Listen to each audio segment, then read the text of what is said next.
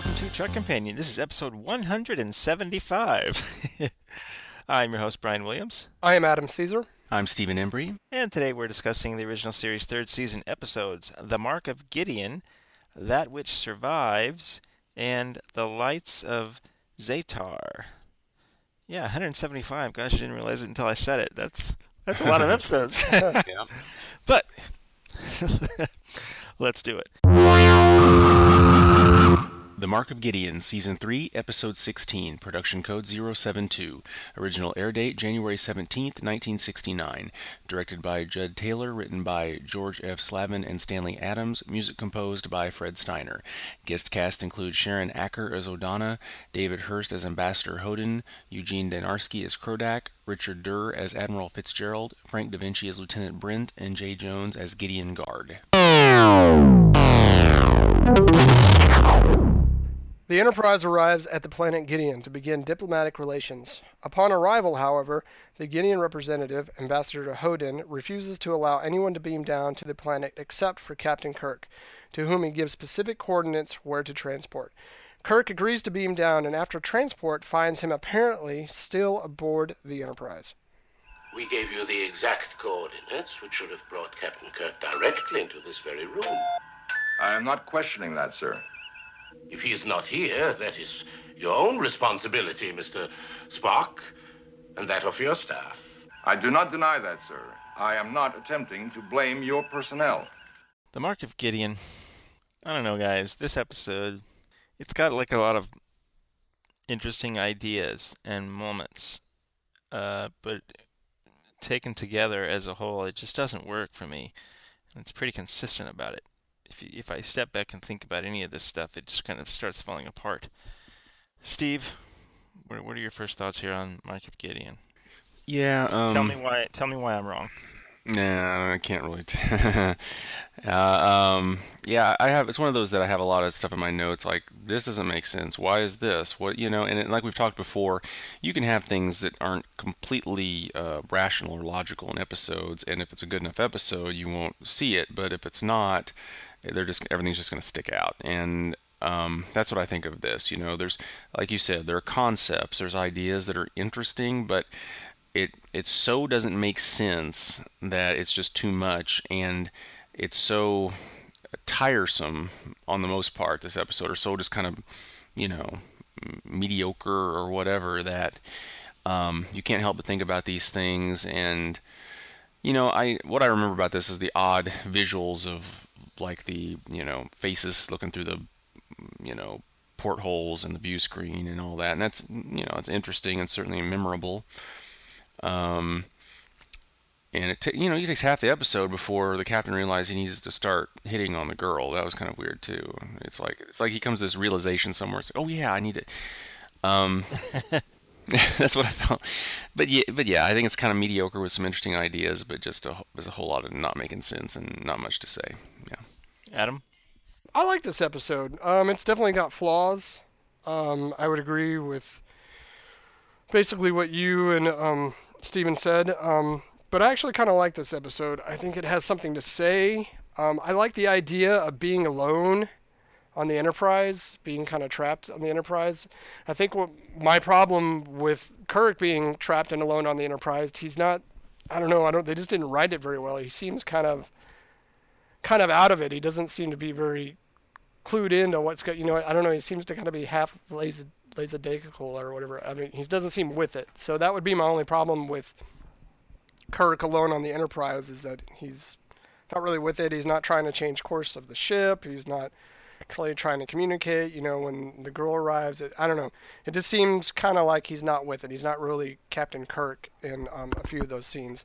And it kind of drags out a little bit. But I do really like the concept of that being trapped alone on the ship.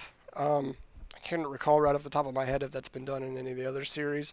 But like I said, I like that concept. I enjoyed the dialogue back and forth between Spock and the Ambassador, that kind of political dialogue game. And like I said, towards the, I think the episode kind of has something to say. You have to suspend your disbelief a little bit about it. I agree that, it's a little kind of over the top, a world that's so full of people that they can't move around.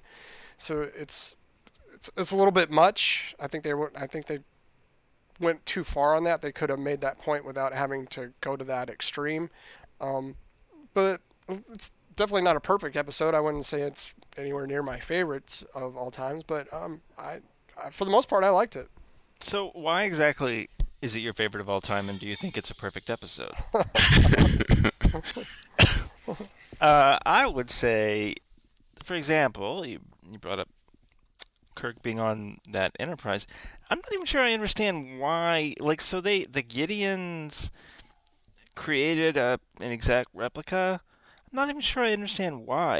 If it had been a big room with a bed in it that they put him and the girl in, couldn't they have achieved the same goal? I don't know. I realize that that a big part of this, like so much of the third season, is to save money. Because obviously those sets didn't cost them anything to build. But that's just one of many things where if I step back and think about, like, well, why is he on this replication of the Enterprise? I don't understand.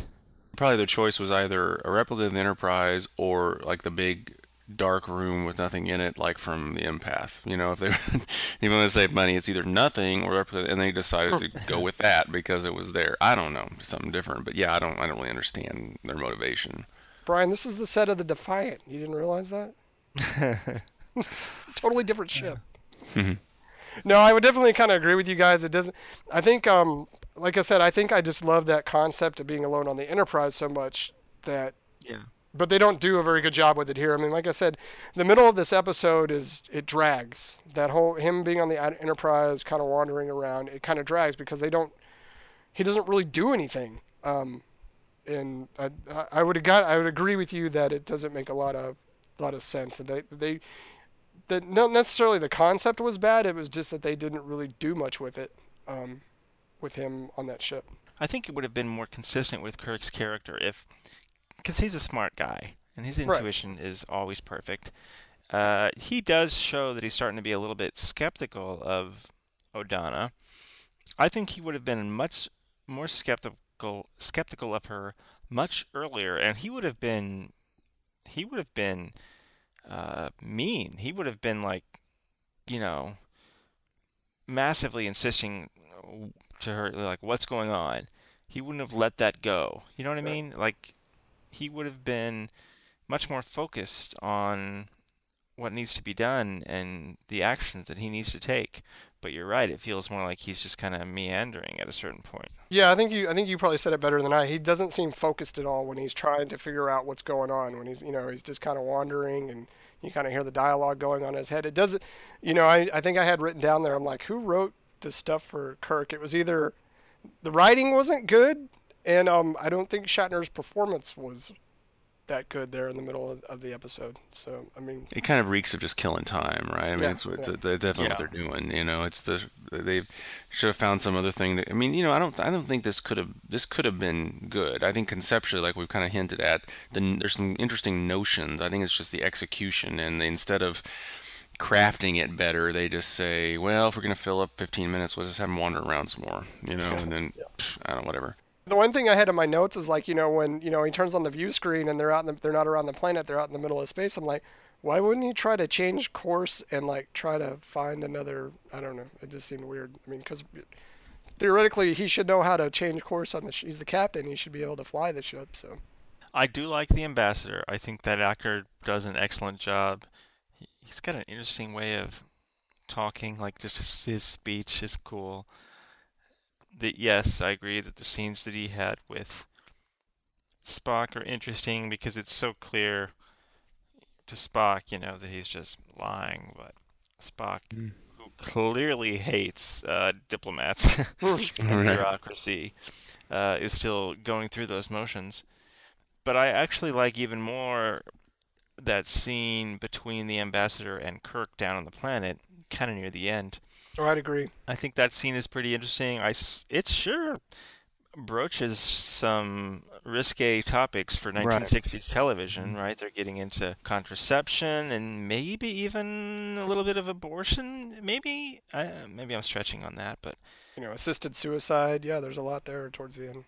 So it's got an interesting through line there, but again, when you kind of step back and think about it, even their actions don't really make any sense, really. And okay, here you go. At the end of the show, we have our like light moment, and so uh, O'Donna and Kirk, she's cured, but she's got the stuff in her blood now, and she and Kirk are just kind of joking while and they're smiling and laughing a little bit or whatever while they're on their way toward the transporter room, so that she can go down to the planet and use her new cured diseased fake blood to kill like millions of people. Ha ha ha! Thanks, Kirk. You're coming like, too, yeah. Yeah. Wait, what? I don't know. It breaks. I start thinking about it and it breaks. Yeah, there's definitely I had down on there, like unintended consequences. Okay, so they release this virus, and what if it kills like 99% of the population? So that it's kind of hodgepodge there at the end. I kind of think I would have preferred, because Kirk is pleading with them that there are other ways to fix this. There are other ways, that the Federation can help them. And that scene that you were talking about. With the ambassador, Kirk's like contraception, we can relocate, he's going through this litany of things that this civilization can do to fix the problem that they're in. And at the end, it's still basically, well, we're just gonna, introduce this disease and see what happens. So the only thing I could think of is like unintended consequences that the Enterprise comes back in 5 years and everybody's dead. So well, it's the absurdity of their ethics in this sense. It's like, apparently it's more ethical to them to essentially release a biological weapon into their population than it is to consider controlling procreation a little better or something. I mean, it's whatever. Is that something, you were talking about them getting into risque topics because that, is that a risque topic to that part of what you were saying, Brian? Yeah. Or how about just, relocating to another planet? Yeah, I mean, there's like colonization. Yeah. There's a couple of odd shots too, kind of in nowhere. I mean, it's interesting to have interesting shots, but they're just stuck in the middle there. Those ones through the table, underneath the table, pointing up. There's a couple of those. That's the kind of thing where you have one of them and it's fine, but it draws enough attention to itself that if you do another shot like that, yeah.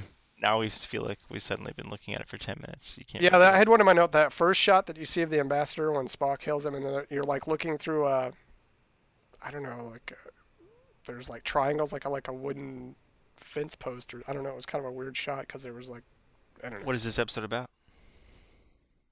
Well, I think in the end, the episode kind of tries to talk about, overpopulation. We touched on it. Birth control. It touches on, abortion. Love of life. So I think it tries to hit on those topics. I think it tries to do it all at once towards the end of the episode. I think maybe if they would have kind of started talking about this sooner, it might have would have had a little bit more impact. But I mean, basically, what you get about what this episode is trying about, is from that scene with Kirk and the ambassador, where he's talking about how this civilization has such a love for life that they can't kill anybody, but at the same time they're willing to introduce this virus. So to me, it kind of talks about the hypocrisy that goes on in our society about abortion and the death penalty and how we feel about death and that kind of thing. And so it kind of hits on those topics. And I think it was, if it had been more directed towards something, and maybe they were just too afraid to dive into it too much, it could have been better if they. But there was also another theme of the whole benefits of privacy and being alone sometimes, and just the kind of the relative notions of that we have on our own planet. There's civilizations and in certain cities and stuff, it's very much crowded in one versus another, and it's just what you gotta get used to, and lack of privacy or whatever. But again, I think there's just, they didn't focus enough on one topic, so it's just kind of all over the place. All right, let's do 6 degrees for the mark of Gideon. Adam. Yes. Stanley Adams co-wrote the story for this episode. In The Trouble with Tribbles, he played the character selling the Tribbles. Name his character. Oh, it was the bartender. No, it was not the bartender. Oh, no, he wasn't. He was selling them to the bartender. I don't remember the character's name. Steve. Oh gosh, something's on the tip of my tongue. Kind of a funny name. Mm-hmm.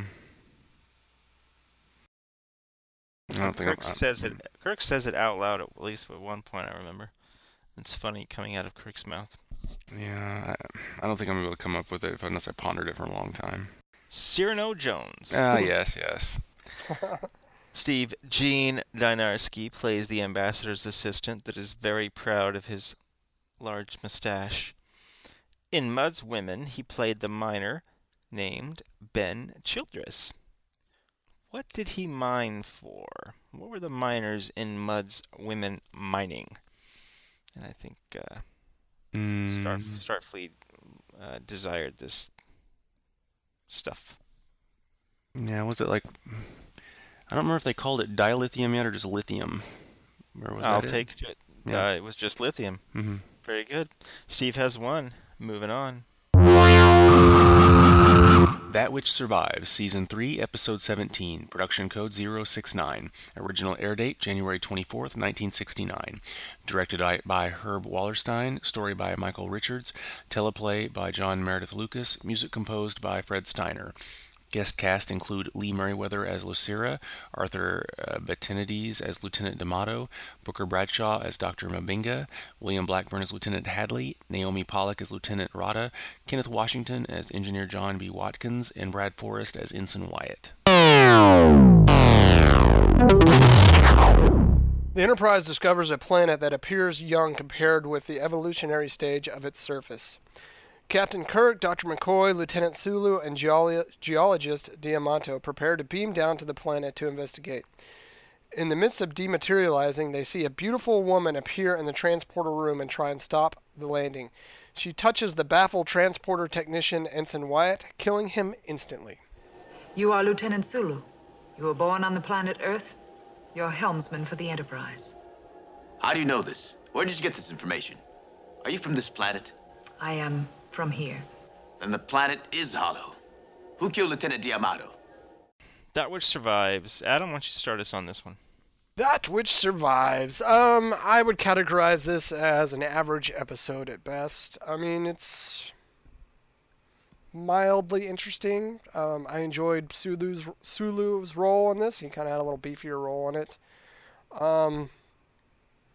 But I don't know, I kind of found myself a little bit bored, it's just they're on the planet, they got this woman who is touching people and killing them, but it's only for certain people. I mean, there's some entertainment towards the end of the episode when McCoy and Sulu are they got a line for Kirk, and so she can't touch him.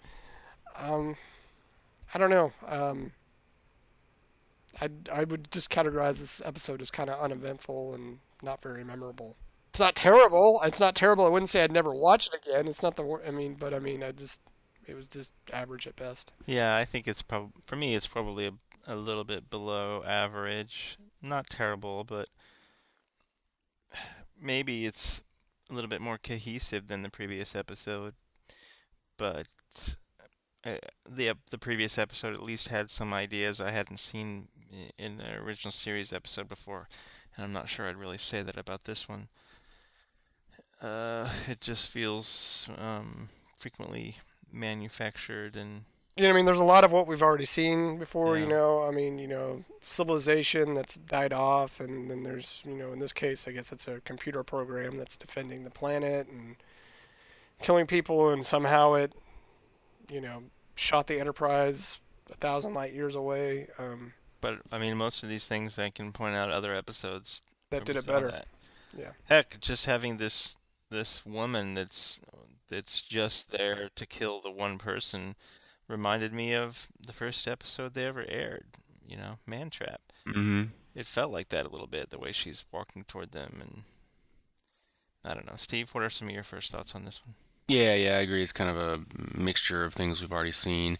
What I remember most about this one is I always thought it was creepy the way that effect along with the music whenever she disappears, Yeah, and that's cool. always, That's really cool.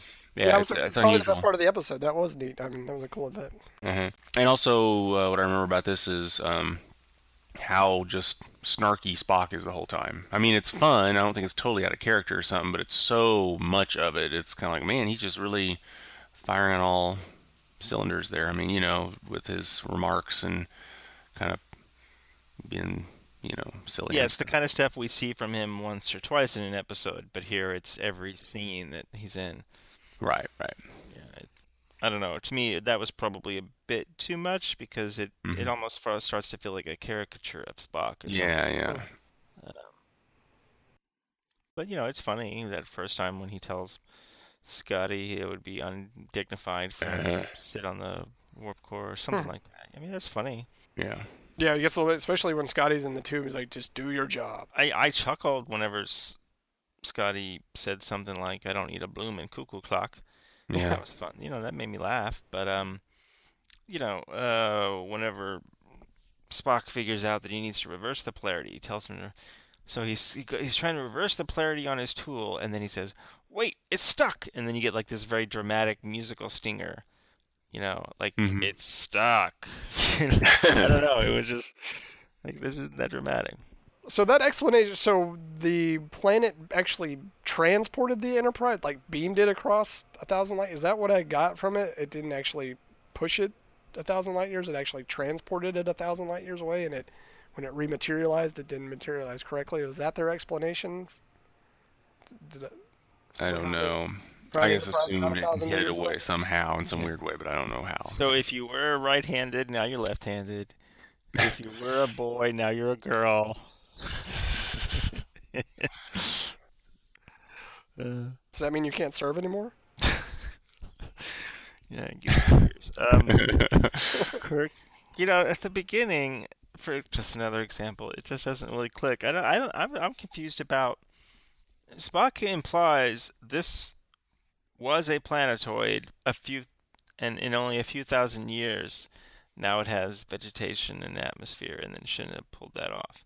Yeah, I don't understand that exactly. Is he saying that he's measuring it scientifically and saying that it's only a few thousand years old, so why does it have all that? I guess. Why is Kirk calling it a ghost planet? I don't know what that means. Yeah. Yeah, it's like they're simultaneously saying it's pretty young for Planetoid to have this kind of thing, and it also is they can tell it's been deserted, but they don't say how they know that or think that or I Why don't would know. it be It's kind remarkable that it's been deserted if it's so young? yeah.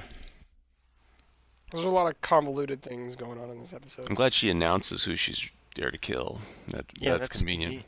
It does seem like after doing that a few times, it wouldn't be too hard to trick them. I'm here for McCoy, wink, wink. Yeah, yeah. I mean, what's so hard? Yeah. Mm. It's funny, like the first time, who is it? Lieutenant D'Amato, right? Mm-hmm. I am for you, Lieutenant D'Amato. And he said, well, I just saw a woman on a lone planet, but I guess I won't react with surprise or fear. This is just a day in the life on the Enterprise. But on the other hand, he was wearing a blue shirt, so maybe he felt overconfident. Right, right. And also, did they ever explain why she was actually on the Enterprise when it was 1,000 light years away, killing people? I didn't quite get that either.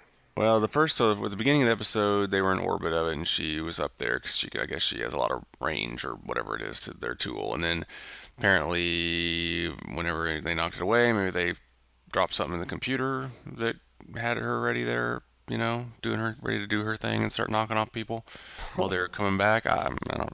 Yeah, it's just kind of weird. Sulu, again, some of the times I write these lines down as for reference or notes, and I look back and I'm like, I'm not sure I got it right exactly, but I wrote that Sulu said, "I'm glad the others are dead, and I'm like totally not dead." So if he didn't say that exactly, he said something very close to that, Right. which it felt odd for him to say that.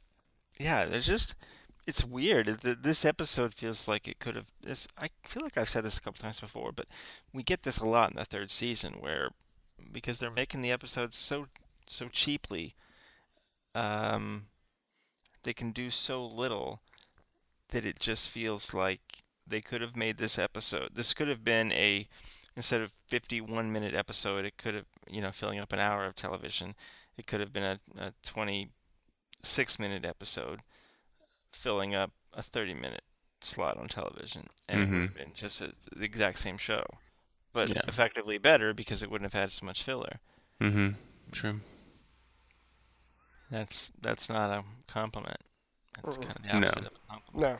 It is interesting how they kind of establish a little bit of transporter stuff inadvertently about how it works, in the sense that I don't recall that there's other original series episodes that delve too much into what you're seeing when you're dematerializing, if you're frozen in place, how long it lasts, this kind of stuff. And I thought that was kind of, from a scientific standpoint, or just how things work, the notion of they see something go down on the ship, and then but they obviously are all frozen, and then they get down there and comment on it.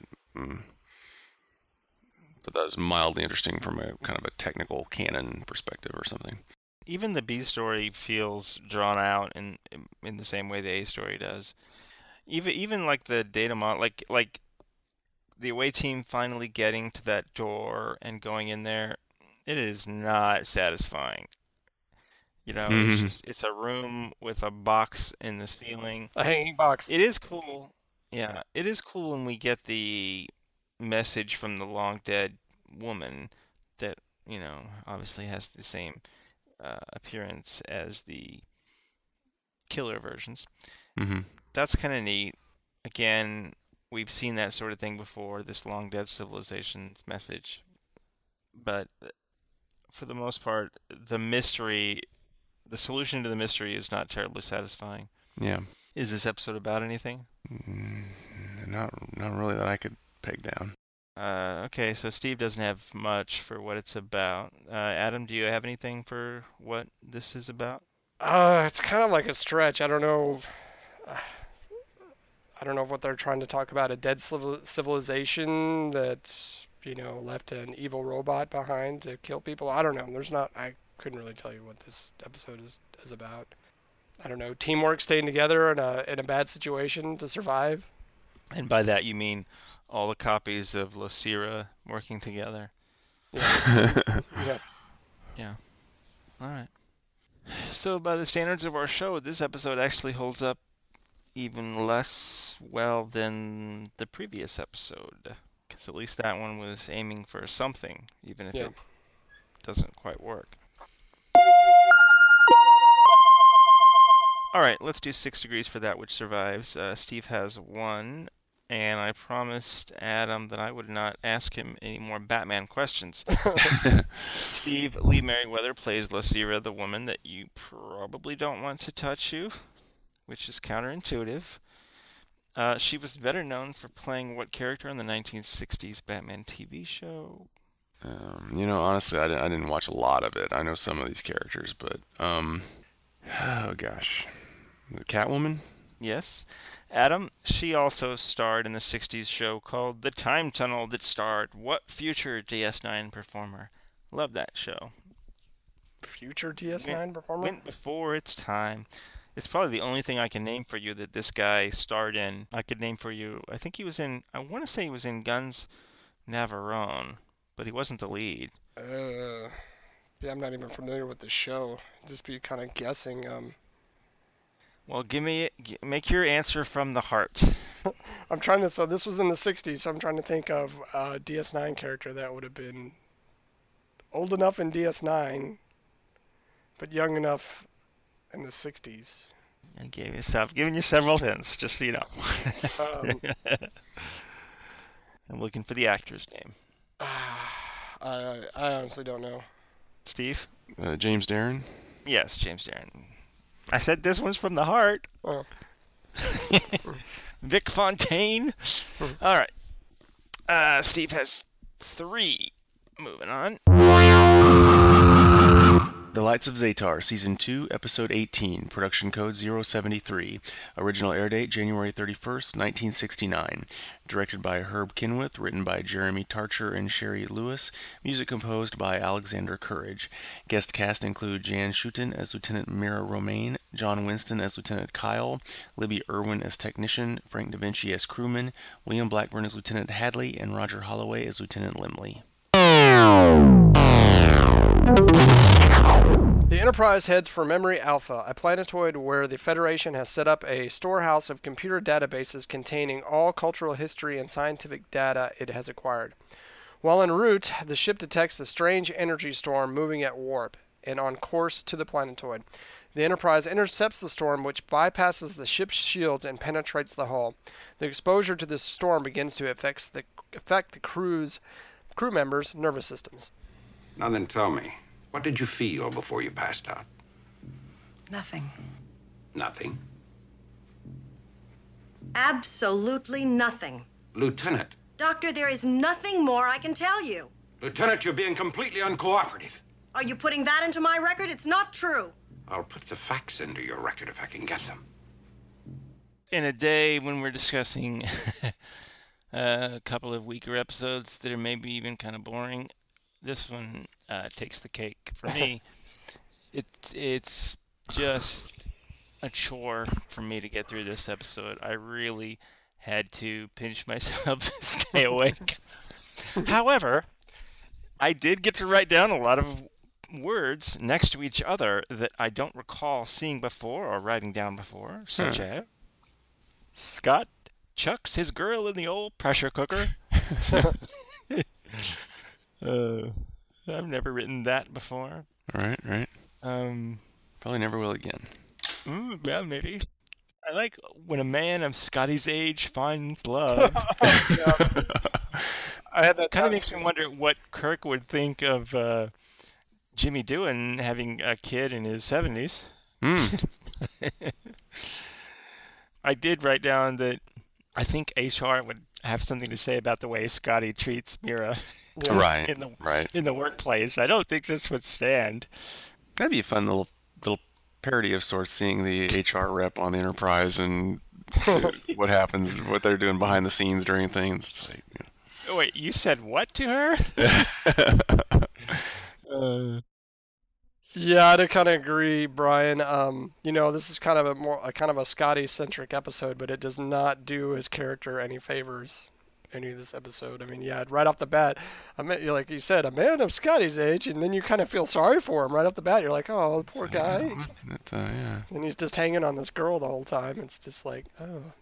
Well, I remember, I think it's something, Steve, that you said a while back, like, anytime there's an episode that focuses on Scotty, which we love because we want all the characters to get their points, but anytime there is, he just comes off looking like a doofus. Every time. It's not fair. He's like, when he's the guy that's fixing the Enterprise, he's a super genius and amazing, and anytime they have an episode that remotely focuses on him, it's ridiculous. It's kind of awkward and uncomfortable. He lacks some emotional intelligence and some social skills. Maturity. I don't know, something. Maturity. He's like an 8-year-old. Right. Yeah. And because it's not we see this with, not to this extent, but with women and stuff. When he's after somebody, when he's interested in somebody, it's all of a sudden it's like, oh boy, what's he doing, making himself look ridiculous. And for Kirk to have that line about when a man of Scotty's age finds out, it's such a like, you almost want him to say into his official record to Starfleet or whatever. You know how every week I sleep with a different beautiful woman? Scotty is just trying to have a conversation with a woman, and it's really, really lovely. It's great. It's like, ugh. Oh, man. Unpleasant. This is not really practically related to the episode, but when I was like, 20 or something, I remember pre-college back in my Army days, I don't remember how this happened, but I got in some weird kick where I was like taping little sections of dialogue from original series episodes and then adding funny lines after them.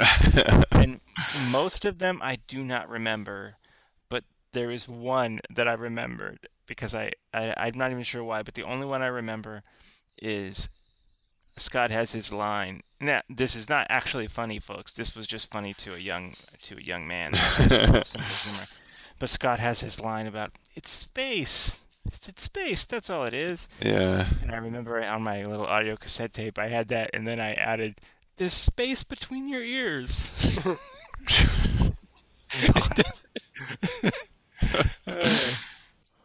I do not write comedy. There you go. I wrote down in my notes also, kind of near the end, Kirk asks Mira to like use her connection to control the storm or something, and I just wrote, I don't understand what this episode is really.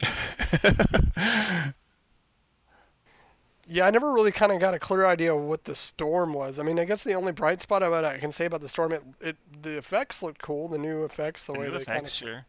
I mean, that's kind of the only. Yeah, I didn't quite understand. Yeah, I mean, I guess oh, we're a civilization that died and we made ourselves into energy, and I don't. It's just. At one point, Spock says there's 10 individual life forms, and then they don't really kind of go on. They leave that alone, and they don't really go into that. It's very convoluted. Yeah, I just watched this a couple days ago, and I'm looking over my notes, and I'm having trouble understanding what happened. I mean, yeah, all these pieces are there, but it's like, what is the point? What were they doing with her, and what their goal? And it's hard to put it all together or something. I don't know. I mean, the actress is good. Yeah, she's good. Yeah, definitely. I would. Yeah, she's good. And they have this library out in the middle of nowhere that is totally unshielded. That was kind of strange. Yeah, that's dumb. That's dumb. It's a bad move. It's a cool concept, although you have to be a little bit like, when they go there, I'm expecting to see like actual super tall bookcases with original scrolls and things. Yeah. If it's all just data in a computer, wouldn't everybody have access to that everywhere all the time? Why would there need to be a place for that? Yeah.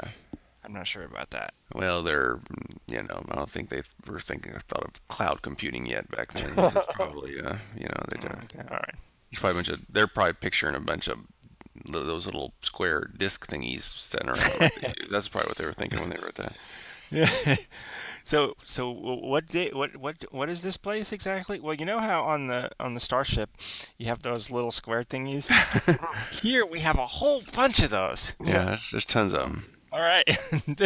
We got it everywhere you look. Not if you beam down and walk around. Then they're like in all the different colors.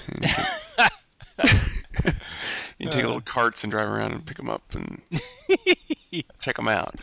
And I will say this: the actress that they had on that library that had died when her face was deforming, that was kind of creepy looking. Yeah, that was another. I do remember the creepy parts of this. I remember the weird sounds and the glowing face. Like, it's weird. Yeah, the weird sounds that the person makes, pretty creepy. I'm sorry, that actress looks like the same actress from like Total Recall. Remember when he was wearing that mask and she kind of goes.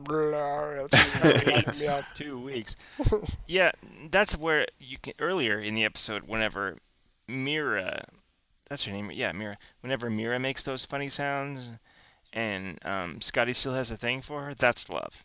Yeah. That is love.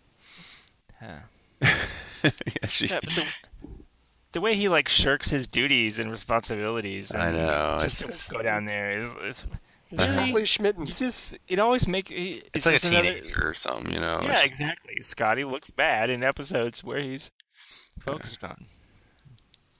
I remember watching this. I watched the series. It was like aired on a station when I was in college, and my roommate wasn't so into it. But we did catch a lot of episodes, both of us, because it was on one of those every day at a time. We caught a lot of them, and he happened to catch all of them. I think that had to do with Scotty and women, because I remember it was like those kind of running jokes. What's up with this guy, And he kind of try to imitate him talking, and it's like, don't touch her, or telling someone and getting zapped on like the one with Apollo, or this one where he just totally drops everything and hitting on her and arm around her. It's absurd. It's kind of a contrast between Scotty in the original series and the movies, because there's not this weird awkwardness that he has in the movies. I mean, he seems like a normal guy in the movies, but a lot of times in the original series, he just kind of comes off.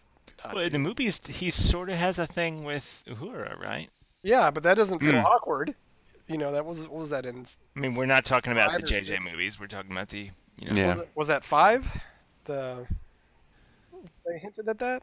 Star Trek 5. I'm trying to recall. Maybe 5 or 6. Yeah. The later ones. Yeah. Yeah. But that didn't seem weird and awkward like it does now. It seemed kind of like normal. He's just a late bloomer. Yeah. Okay. Sure. You know me. I'm very, very hesitant to use these kind of terms, but I think this episode's kind of bad. Yeah. And I don't like it. It's not great. Yeah, I think that I kind of don't really want to watch this one again very many times in my life. Is this episode about anything? Always back up your data. Don't keep it on one planet. It's not a good idea. Yeah. Yeah, that doesn't make any Or sense. have shields on that planet. That works. Yeah. Or partition the planet so that way you have two, on each end. It's like a raid planet, right? So if that little globy thingy gets destroyed, there's an automatic backup. There you go. Yeah, they copied each of the diskettes and put it on another planet somewhere. So you were talking about would it be called the cloud in space or would it be called the nebula? I don't know. Yeah. Nebulous computing, that'll be when we're interplanetary. The Eye Nebula. So nothing for what it's about. Nah, I barely remember what the thing's about, let alone have something about what it's about. Love is awkward. You can say that love's a little awkward for the older men. It's Okay, just to get serious for 1 second. Its primary failure is, we're making jokes about Scotty and stuff, but the primary failure is a lack of any kind of strong narrative. Yeah? Yeah, that's definitely a problem. Yeah. That's a big one. All right, so there's not a lot of substance, captivating plot here. Let's do 6 degrees for the lights of Zatar. Steve has 3. Steve. This is John Winston's only Season 3 appearance as Lieutenant Kyle. Did he appear in more episodes of Season 1 or 2? 1. No. And I'm not going to give Adam that one. It was... Was it Season 2? Season 4? He appeared more in the animated series, right? Yes, but John Winston did not do the voice.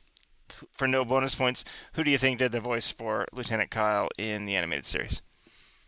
Jimmy Doohan. Yes, it was Jimmy Doohan. Adam. Hey, at least I got a question right, even though I don't. Yes. Winston played the same character, Kyle, in Star Trek II. Kyle served on the Reliant. On what planet does Khan maroon Kyle along with the rest of the Reliant crew? City Alpha 5? You are correct. So Steve takes it for the day, but it's certainly no shutout. All right, so we've got, I think we've got 2 episodes of our podcast left before we finish the original series. That's nutty. And then again, after that, we're going to be doing the animated series. We're going to discuss 4 episodes of the animated series per podcast episode. We're going to change up the trivia questions slightly, but we'll get into that as we get there. But for now, we've got another month of the original series, and I am looking forward to that. Of course, around the time we finish this up, Discovery is going to premiere, so that's cause for excitement. And that's all I got. So, folks, thank you very much for spending an hour with us, and we'll be back in 2 weeks to discuss the next 3 episodes of the original series. Until next time, take it easy. Bye, guys. See ya.